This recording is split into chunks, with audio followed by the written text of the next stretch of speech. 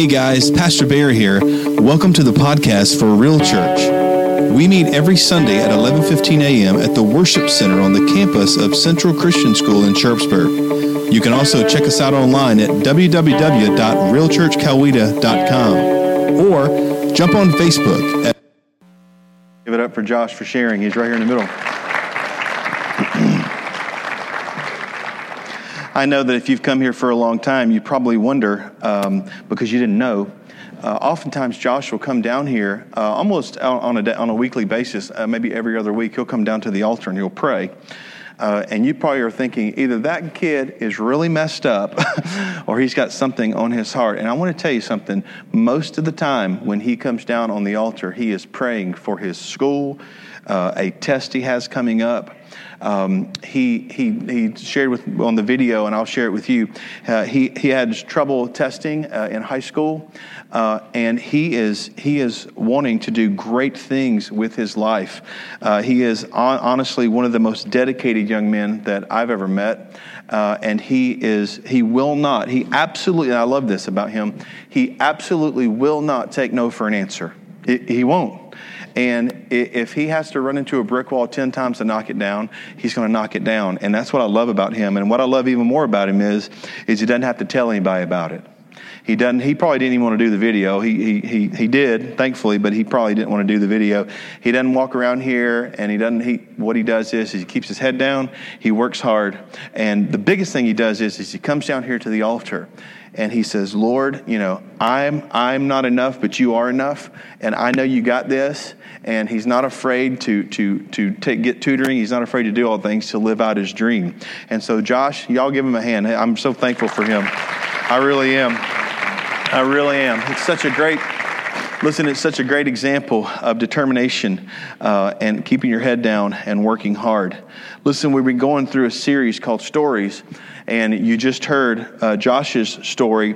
The Bible in Hebrews chapter 12, verses 1 and 2 says this. It says that Jesus is the author and perfecter. And it says therefore, and we always say therefore because you have to go back to chapter 11 to see what therefore is therefore. And today, the topic we're going to talk about, you find him, the guy we're going to talk about today, you find him in Hebrews chapter 11. But here's what it says. Can we go to verse 2, Lynn? Here's what it says. It says, looking unto Jesus, and then it says this, he's the author and the finisher of our faith. Other places say this. They say he's the author and perfecter of our faith. Now, the author means that he is the originator. And I want you to understand something. And I've said this, I'm going to say it every week. Whether or not you identify him this way, whether or not you identify him as the originator, it's what the word means. The author, the originator, whether you identify him as the originator or not, doesn't matter. It doesn't matter. Now, it matters for your life, but as far as God goes, it doesn't matter whether or not he is the author he is the originator of your life. He's the originator of your story. And then it says the perfecter, and the perfecter means this. It means someone who has come and has given us an example of how to walk out our life. And so God, Christ, Jesus himself is not only the originator, but he also is the perfecter. He is the example. So therefore, we have these three things, and I'm going to keep putting these up there every week. Our story originates with God, and God has provided an example for how to walk out our story. And here's the third one. God provided a guide, which is Holy Spirit, along the way. And so today we're going to see that in the story we're going to look at from Judges, the book of Judges. Now you may say, what's the book of Judges? Let me tell you what Judges is. Judges is a book that is telling the story between when the Israelites has taken the promised land and they're working and battling for the promised land, and they begin to be a kingdom. That's what Judges. There were 12 judges in the book of Judges. Judges were people that were not necessarily elected. They were people that were elected by God to be prophets and to do great things at different times. Various people in the book of Judges rose up. Some people that you may not think would do it, but they did. They rose up and they led the people of Israel. Now at this particular time, There was something going on in Israel. And here's what was going on. You had these people called the Midianites, all right? Remember last week when I said the Kenizzites, Hittites, Megabites, all that kind of stuff? They rose up and they kept coming in and attacking the people of Israel. And here's what they would do. They would come in and they would steal their offerings. They would steal their wheat and their grain. They would steal all of their food and they would take it back. And they did this over and over and over again. And so when we come upon the story that we're coming upon, we have the Israelites who are getting taken advantage of. They're taking all the food from them. And so here's what the Israelites would do. The Israelites would actually take their food, and instead of doing the crops out in the field, they would take the crops, go and hide the crops, and go to what's called the threshing floor, and they would hide in the threshing floor so that the Midianites, when they came in, wouldn't be able to find them. And that's when we meet a person named Gideon. And here is where the story picks up. Starting in Judges chapter 6, starting in verse 12. Judges chapter 6, starting in verse 12. All right, so I'm going to back up. No, I'm not going to back up. I'll just go with what we have. I'm going to back up to verse 11. Then the angel of the Lord came and sat beneath the great tree of Ophrah. Now, I want to tell you guys something. The word Ophrah is spelled O-P-H-R-A-H, and this is the true story. Oprah's mother named her after that, but she got the spelling wrong, and so her name is Oprah instead of Ophrah, and that's a true story. And that's free, by the way. Has nothing to do with the message today. Zero. I just thought it's something you could tell your friends at lunch so that you can have a good conversation. Which belonged to Joash of the clan of Abiezer. Gideon, son of Joash, was threshing wheat, there he is, at the bottom of a winepress to hide the grain from the Midianites. And then here we go. The angel of the Lord appeared to him and said this, "Mighty hero, the Lord is with you." Can I tell you guys something? Gideon did not feel like a mighty hero. He didn't. Think about that for a second. You're being attacked. And instead of going out, and man, you can definitely jive with this. Instead of going out and saying, "No, bro, you're not going to attack me anymore. No, I'm not taking this anymore. I'm going to stand up. I'm going to hit you right in the forehead, and we're going to go straight at you." He wasn't doing that. He took his grain, and he went and hid in the winepress in the bottom, in the threshing floor. And all of a sudden, an angel of the Lord appears and says, "Mighty warrior, mighty warrior." And Gideon's like, "Me? Are you talking to me? Mighty warrior? I think you've got the wrong person, angel of the Lord. I think you do." "Sir," Gideon replied, "if the Lord is with us, why is all this happening to us? And where are the miracles our ancestors told us about? Didn't they say the Lord brought us up out of Egypt? But now the Lord has abandoned us and handed us over to the Midianites." Now, let me just say something about that. I don't know if you guys, there's two kinds of people in the world, complainers and those that get things done.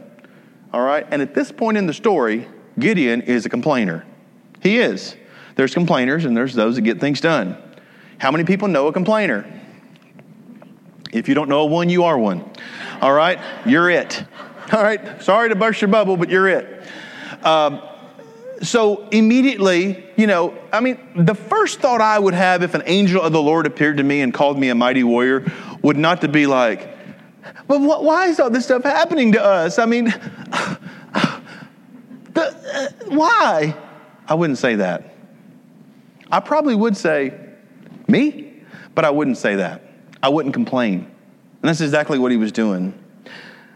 Then the Lord turned to him and said, "Go with the strength you have and rescue Israel from the Midianites. I am sending you."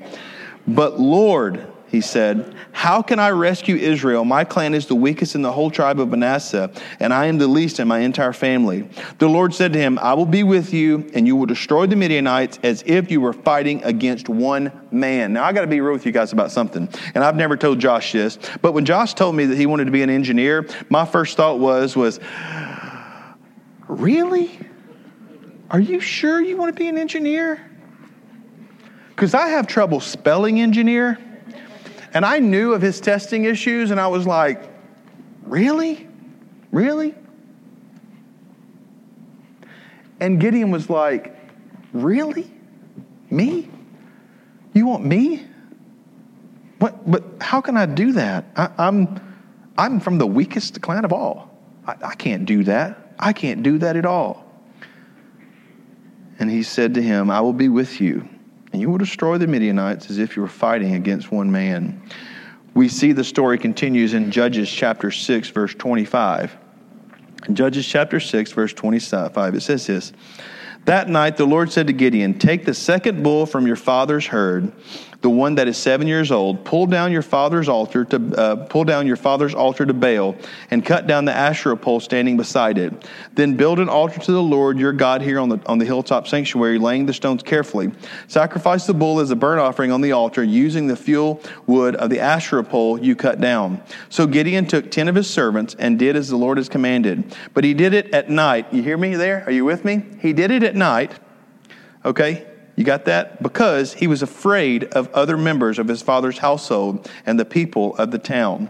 Early the next morning, as the people of the town began to stir, someone discovered that the altar of Baal had been broken down and that the Asherah pole beside it had been cut down. In their place was a new altar that had been built, and on it were the remains of the bull that had been sacrificed. The people said to each other, who did this? And after asking around and making a careful search, they learned that it was Gideon, the son of Joash.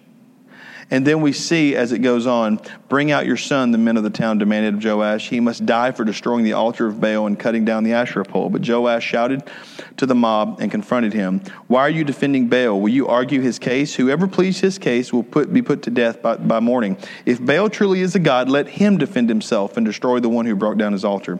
From then on, Gideon was called Jerubbaal, which means let Baal defend himself, because he broke down Baal's altar. They would build these altars up, these large altars. We see a little snippet of this whenever Moses went up on the mountain and they made this golden calf. So they built this altar to Baal. Now Baal was the false god. He was the false god. There was many gods. Baal was one of the most powerful false gods.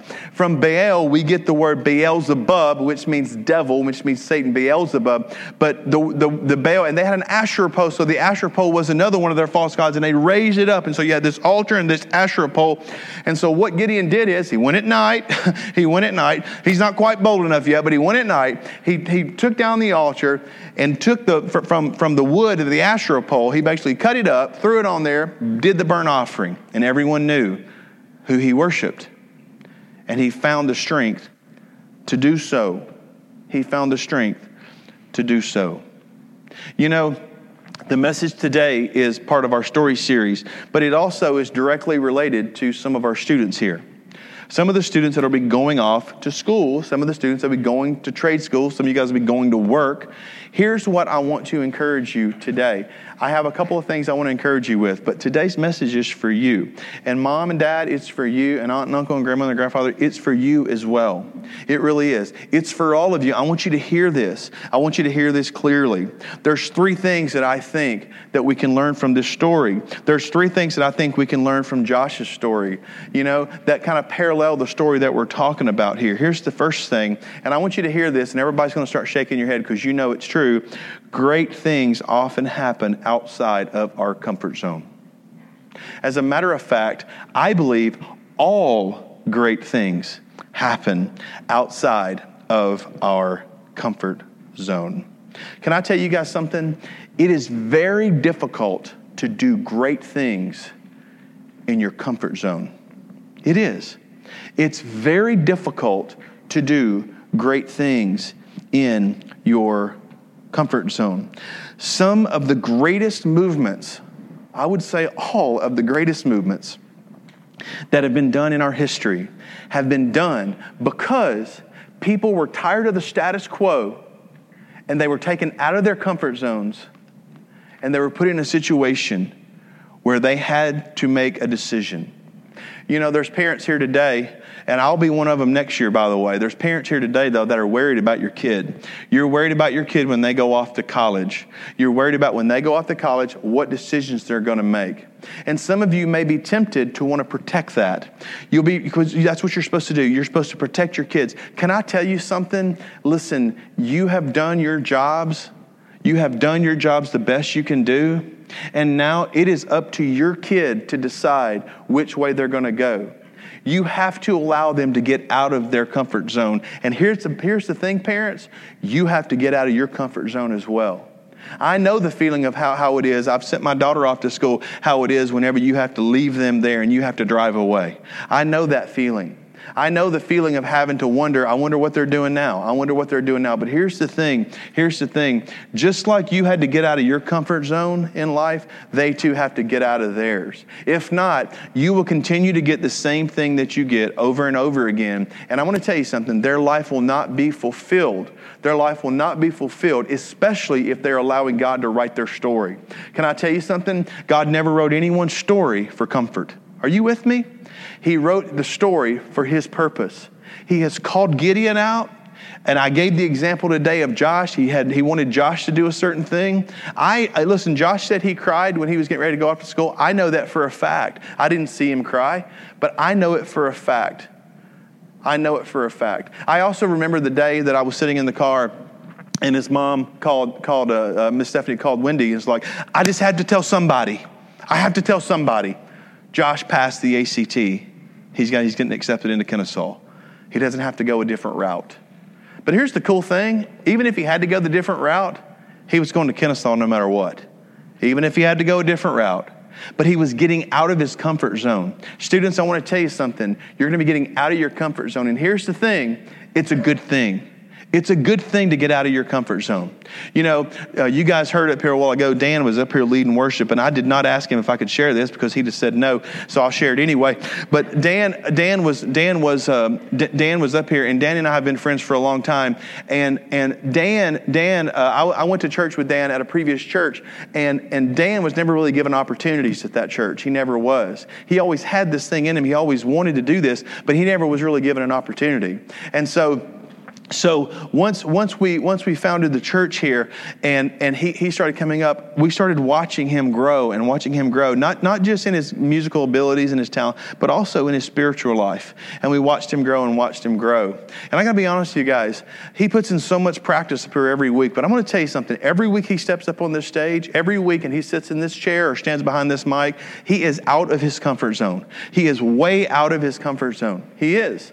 He's a perfectionist like me, and he is out of his comfort zone. And God is growing him and growing him and growing him and growing him. And he is his provision. It's an amazing thing to watch someone who gets out of their comfort zone. It's amazing. I don't know if you guys know this or not, but you guys know when you go home, it's been a long day, and you probably do this afternoon. You know, you guys are going to go out to lunch or whatever, and then you go home. Now, most people, when they go home, they don't leave the same clothes that they wore to church. Some of our people may, because we dress kind of casual around here, okay? But most people, you got that pair of shorts and that T-shirt that you're going to get in, right? Are you with me? You got that pair of shorts and that T-shirt you're going to get in. Those shorts and T-shirt can walk themselves to the dirty clothes, all right? Let me just say that. You have worn them so much that there's an imprint of your whole body. Are you with me? You've got that. It's that evening time. Get on some comfortable clothes, sit on the couch, hang out. You know what I'm saying? You're dressed to do that. Can I tell you something? That is the time for comfort, all right? That's the time for comfort. Sitting at home, hanging out. But let me say something. And people will disagree with this. They'll say, oh, you haven't seen me take a nap. Nothing great ever happens sitting there on the couch hanging out, right? I mean, nothing of any substance. Yeah, you can have good conversations, and that's great. Family time is awesome. But as far as something meaningful, like you're part of your story, some huge destiny, nothing really great happens there. That is, you know what that is? That is a replenishing time when you're sitting at home. You're sitting at home and you're being replenished. And what are you being replenished for? You're being replenished to go out and do great things for God. That's what you're getting replenished for. But that time is you're being replenished. I love going to the beach. I really do. Now, I am white as Casper the Ghost, okay? And if I'm at the beach, you'll see me from a mile away. There'll be a white orb just glowing, okay? And after a while, it turns into a red orb, all right? And then I come home. That's what happens. I go from white to red to the house. That's what I do. And so I love going to the beach, though. But here's the thing. Even though oftentimes when I go to the beach, I'm like, man, I'd love to live here. First couple of days there, I'm like, man, this is so awesome. And maybe, one day I'll live at the beach, but I'm like, but after about day 5 or 6, I'm like, I'm kind of ready to go home. I'm kind of ready to see these crazy people at the church, and I'm kind of ready to see my house and sleep in my own bed, and I'm kind of ready to come home. And so that's what I do. We come home, and I get ready for the next thing. But see, that time is for replenishing. I'm not supposed to necessarily live my whole life there. Now, some people can do that, and that's great. But for me, that's a replenishing time for me. It's in my comfort zone. But we are called to be out of our comfort zone. That was nice. That scared the poo out of me. I was like, I'm listening, God. And the mic is there. But anyway, listen. Our comfort zones are for rejuvenation. They're not where you're supposed to live. They're not where you're supposed to live. A lot of us think that we want a life of comfort. But the truth of the matter is that a life of comfort equals a life of boredom and very little meaning. That's what it is. Can I tell you what I want? I want a life of meaning. I want a life of meaning. I want a life that impacts somebody else. I want a life where I feel like I'm being used. I want a life where God is doing everything He can. I want to max out 110%. I was talking to a friend of mine last night, and he's, let me say, he's a little long in the tooth. I'll just put it that way. But I was talking to him, and he's still working, and his wife can't get him to stop working. He still works 2 days a week, and it's like his wife can't get him to stop working. And I said, listen, I looked at his wife, and I said, listen, he is going to get up one morning, shower, go to work, start doing a training and a presentation, kill over dead, and you're going to bury him. That's how it's going to happen. Because he wants to live a life that's fully maxed out and fully full of purpose. That's what he wants. That's who he is. He can't change that. Listen, great things happen outside of our comfort zone. Students, I want you to listen to this too. In order for God to fully write your story, and this is a big one, your idols must fall. All right? Your idols must fall. Your idols must fall. In the case of Gideon, the first thing that needed to happen was that god of Baal and that Asherah pole needed to fall. It needed to come down. It needed to come down quickly. And the same is true for us. Here's what Exodus chapter 20 verse 3 says. Exodus chapter 20 says, you must not have any God but me. I want you to listen to this. You may be thinking, I don't have any God. I'm not building some kind of altar to Baal. I'm not doing that. There's not an Asherah pole beside me in my house. You know what I mean? I don't even know what an Asherah pole is. I don't even know how to build one if I wanted to. I'm not building any kind of course I'm not going to have any other God. Well, I got bad news for you. The Bible calls an idol anything that you raise up higher than God. Anything that you raise up higher than God. Anything. We're to seek first what? The kingdom. And all these things are added. And anything that you raise up higher than God, be it money, be it how you look, be it what others people think about you, anything that you raise up higher than God, the Bible defines as an idol. And before God can write your story fully, you have to tear down that idol. And here's the truth. People are sitting in churches all across America, and they come to church to sing, but they don't come to church to worship. And they come to church to hear, but they don't come to church to do. And they're leaving out, and they have the same idols that they brought in. They do. Now, we can't see them. We can't see them. I was in South America on a mission trip, and there was this guy there who gave his life to Christ, and we went down to the ocean, and it was so weird because he had this bag, and I looked over at our missionary friend, and I was like, hey, I'm just asking, what is that guy doing? And he was taking wooden things out of the bag, and he was throwing them into the ocean. I said, what is he doing? He said, he has had those idols in his home, and he is literally cleaning out his home of all idols and only worshiping God. And he was chunking them in the ocean. That's what he was doing. Can I tell you guys something? That's the same thing we need to do. We need to do. Some of us have this as an idol. what other people think about me, what other people think about my parenting skills, what other people think about my kids, whether or not my kids will be successful, whether or not my kids will make it, how well my kids do in sports, how wealthy my wife and I can be, how wealthy my husband and I can be, what kind of house we can have, what kind of car we can drive. And we raise those things up over God. And the amazing thing is that most of the time, all of the time actually, it's God that gave you that kid. It's God that gave you that house. It's God that gave you that job. It's God that made you look like you do. It's God. I could go on and on and on. And we raise up, here's what Romans 1 says. We raise up the created over the one that created it. But I want to tell you something. You have to get rid of idols if you want God to write your story. If you want God to write your story. Here's what 1 John 2:16 says. 1 John 2:16 says, "For the world offers only a craving for physical pleasure, a craving for everything we see, and pride in our achievements and possessions." And here you go. "These are not from the Father, but where are from this world." 1 John 2:16 defines it as physical pleasure, a craving for everything we see, and pride in our achievements and our possessions. Here's the truth. Many of us have things in our life that we put higher than God. And in order for you, students, in order for you, parents, in order for you, grandparents, in order for you to allow God to write your story, you have to put away those idols. One of the reasons why I love in the video that Josh said that he cried before going off to school was because it shows an honesty. It shows an honesty. I remember being so nervous. I tell you guys all the time, I crammed 4 years of college into 10. All right. But when I first went off to college, I went off to school, and I remember I thought I had it made, man. I was going to University of Memphis, and I was dating this girl, and we were going to get married, and I sure hope she's not on Facebook listening to this, but she dumped me. She's the only girl ever to dump me so far. I'm hoping Wendy doesn't dump me. And so far I've been dumped once. I'll report back if it happens again. All right.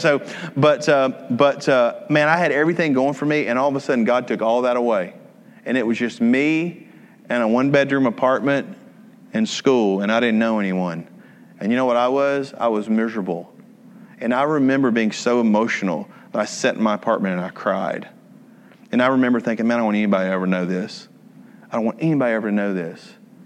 What was that? It was God stripping things away. We're called Real Church, you being real with God. He had to bring me down so He could build me up. And some of us have idols to get rid of. Here's the third thing, and here's the final thing. I want you to listen to this. God's presence is all we need to live out the story. That's it. All you need to live out your story is God's presence. I heard somebody say this one time, and I love it. All it takes is a little bit, just a little bit, of a push from God. He just needs to breathe your way. That's all you need. That's all you need. You don't need Him to necessarily move mountains, but you know what? Just whoosh, and He can move a mountain in your life. It is. All the things you're frustrated about, all the things that you're worried about, all He has to do is breathe your way. His presence is all you need to write your story. That's why in the scriptures, in the book of Judges, chapter 6, when Gideon said, how in the world am I going to do this? How am I going to do this? He says this, God will be with you, and you will fight as if you're only fighting one man.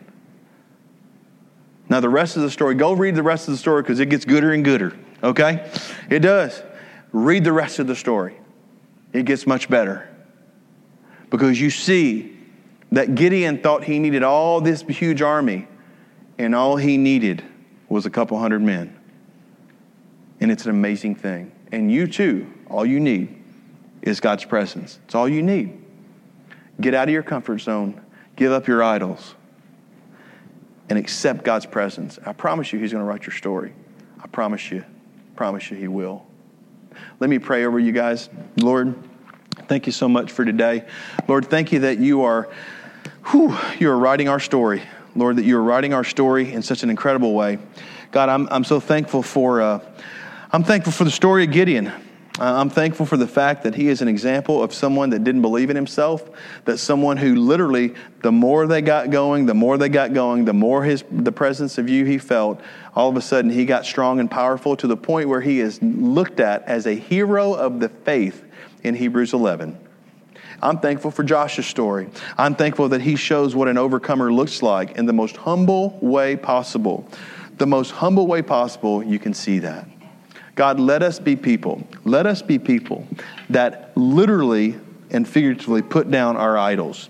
Let us be people that aren't afraid to get out of our comfort zone. God, in order for us to live a life of value and purpose, we got to get out of our comfort zone.